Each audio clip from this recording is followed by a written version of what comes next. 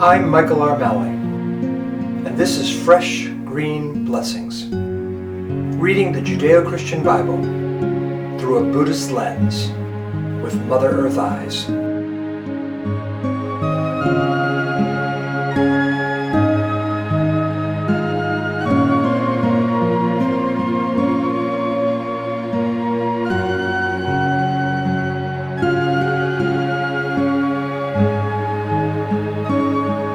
Hello again, and welcome to another episode of Fresh Green Blessings, where we're reading the Judeo-Christian Bible through a Buddhist lens with Mother Earth eyes. And I'm Michael R. Malley. And I'm Ollie Wren Erickson Malley. And today, Ollie will be sharing with us from one of the Hebrew prophets, Jeremiah. We'll have a reading from chapter 10 of Jeremiah, verses 12, 13, and part of 16. And then I'll have a reading, and then I'll give a little reflection on that, a little Dharma talk. And then at the end, Ollie will share further reflections. As always, we have the mindfulness bell.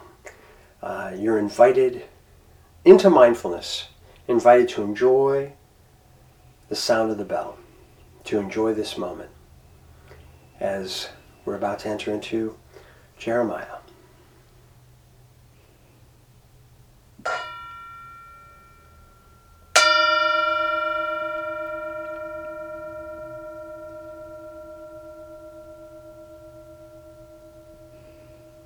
Today's reading is from Jeremiah, chapter 10, verses 12, 13, and 16.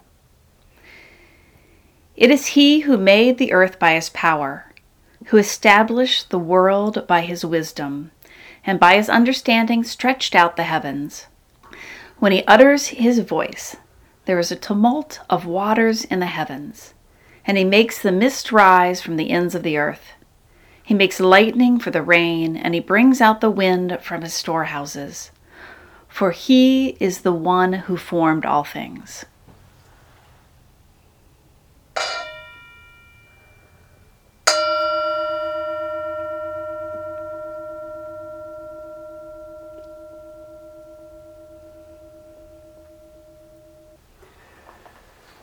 Jeremiah chapter 10, verses 1 through 16, is a polemic against the worship of carved wooden images painted with silver and gold by artisans.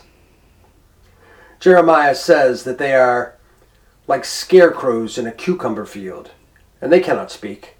They have to be carried, for they cannot walk. For Jeremiah, the great sacredness is a living, breathing God who is deeply immersed in earthly life. He makes the mist rise from the ends of the earth. He makes lightnings for the rain, and he brings out the wind from his storehouses. One with even a rudimentary knowledge of earth sciences or meteorology and weather patterns might smile condescendingly at Jeremiah's primitive understanding. But please, do not allow a rational, empirical mindset to negate your access to the poetry and epistemology behind Jeremiah's words. To view the quaking earth or the rising mist as God-powered may appear quaint and archaic, but to embrace Jeremiah's way of knowing is to experience each flash of lightning and gust of wind as sacred. It is to embrace every element of the natural world as God-inspired. It is to celebrate every act of nature as imbued with the sacred.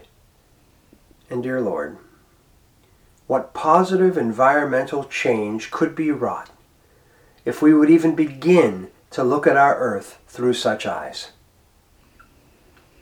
This is not an otherworldly theology focused on individual eternal prizes given to the selves with the greatest self-focus on their individual salvation. No. This is a theology of wholeness, a theological embrace of the entire earth. This is a theology wherein God is alive in this present moment, voiced in a tumult of water, wrathful in an earthquake, breathing and being with us here on this planet in this present, the one who formed all things.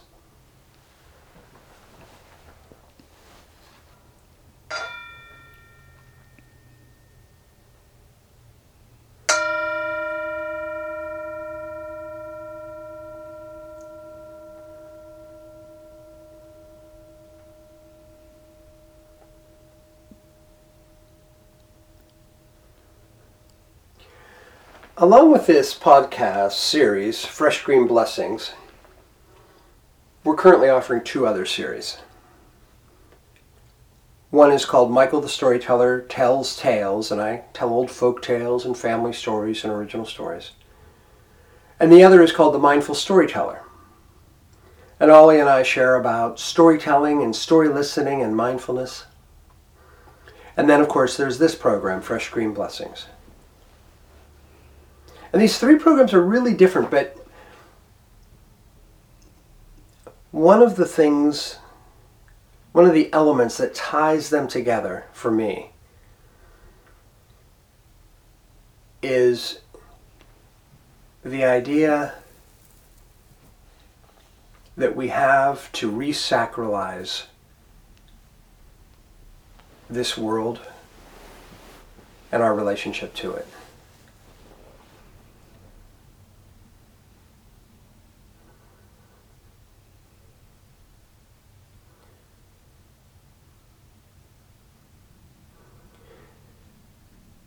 And what does it mean? And I say resacralize because I believe our ancestors, and I don't care if your ancestors came from Africa, Europe, Asia, indigenous peoples of this continent, island nations, anywhere in the world, our ancestors recognized everything is sacred. The plants, the animals, certainly the soil itself.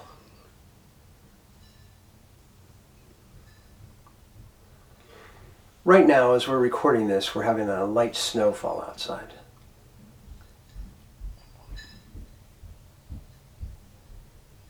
These incredible flakes of white are falling through the sky,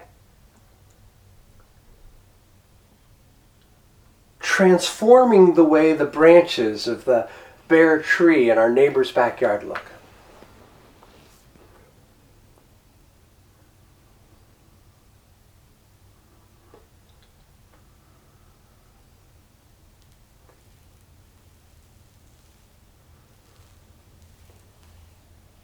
I'm sometimes baffled by what's happened, particularly within the Christian tradition that I grew up within and that I still feel committed to. That Christianity has become this kind of otherworldly thing.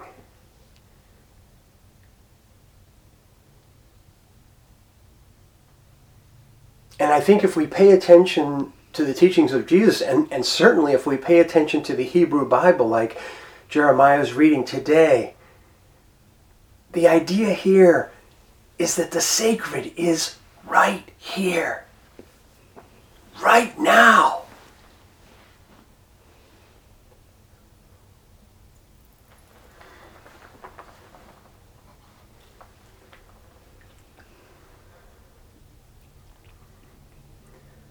I love this. He brings out the wind from his storehouses. It sounds the way maybe a 5-year-old would describe God having this storehouse of winds, and he just opens the door and the winds come.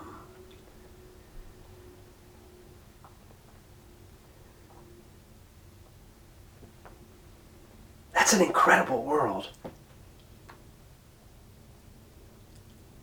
That's That's a magical, wonderful place. This place.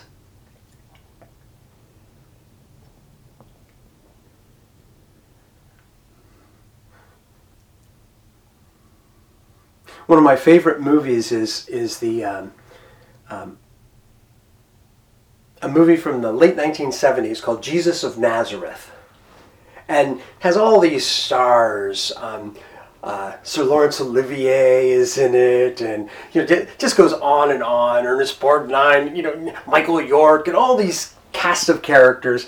And one of the things that I love about this film is that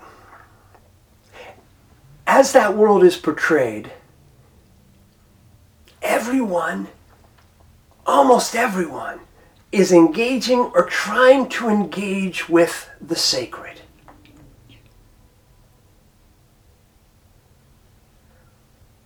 Just a week or two ago, Ollie and I watched with our kiddos Kundun, the Scorsese film about the Dalai Lama. And very similar, everywhere, every day, people are trying to engage. Not trying to, they're engaging with the sacred. They're recognizing that they're swimming in the sacred. They're swimming in the holy. They're swimming in the holy. And somehow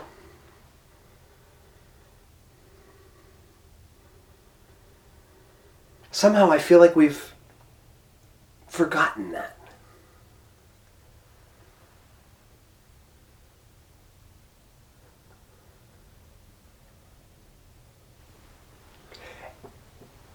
And if we can,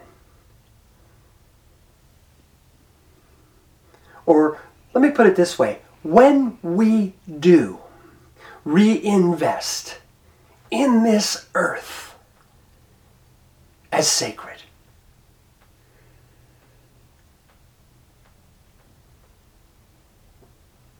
when we begin to view the trees and the wind and the animals with awe,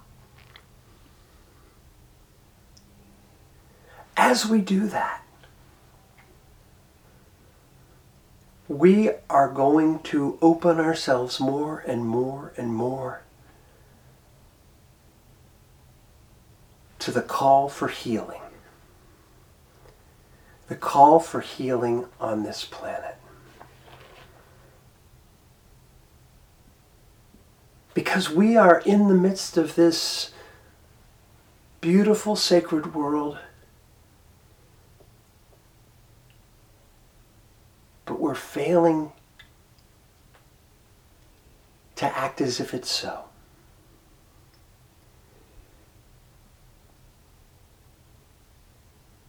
We're pretending we're in the waiting room for some sacred that comes after we die. And I'm not saying that the sacred doesn't continue after we die, but I'm saying the sacred is here now.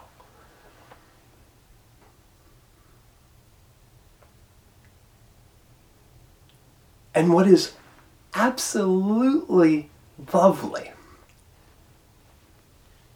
is that as we start reading and rereading this Bible, we find again and again and again and again that this is proclaimed. We are dwelling in the sacred. This is from that Judeo-Christian tradition.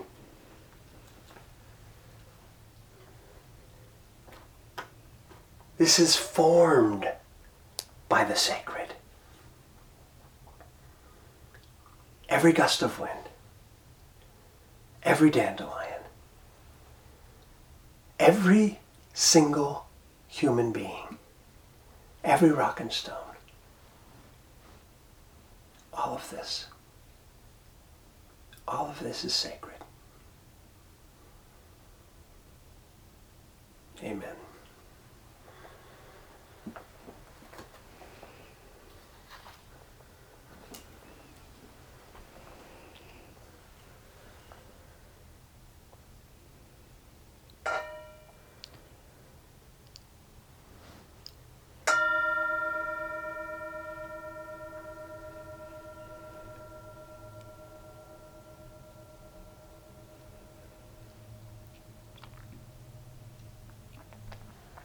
We tend to think of scientific or empirical thinking and spiritual or religious thinking like a single light switch.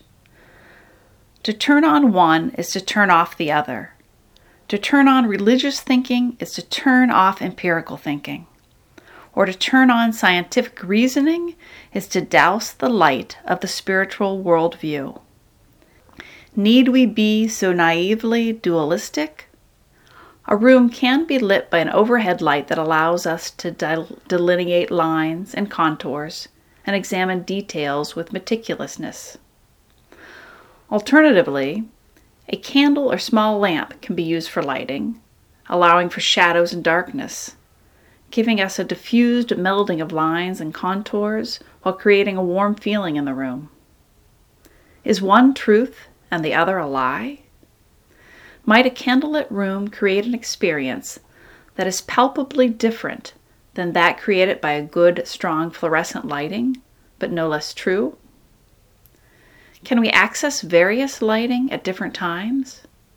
Can we even simultaneously combine different types of lighting, creating new experiences, giving us fresh insights, new perspectives, greater understanding, and fueling further curiosity about all that exists in the room?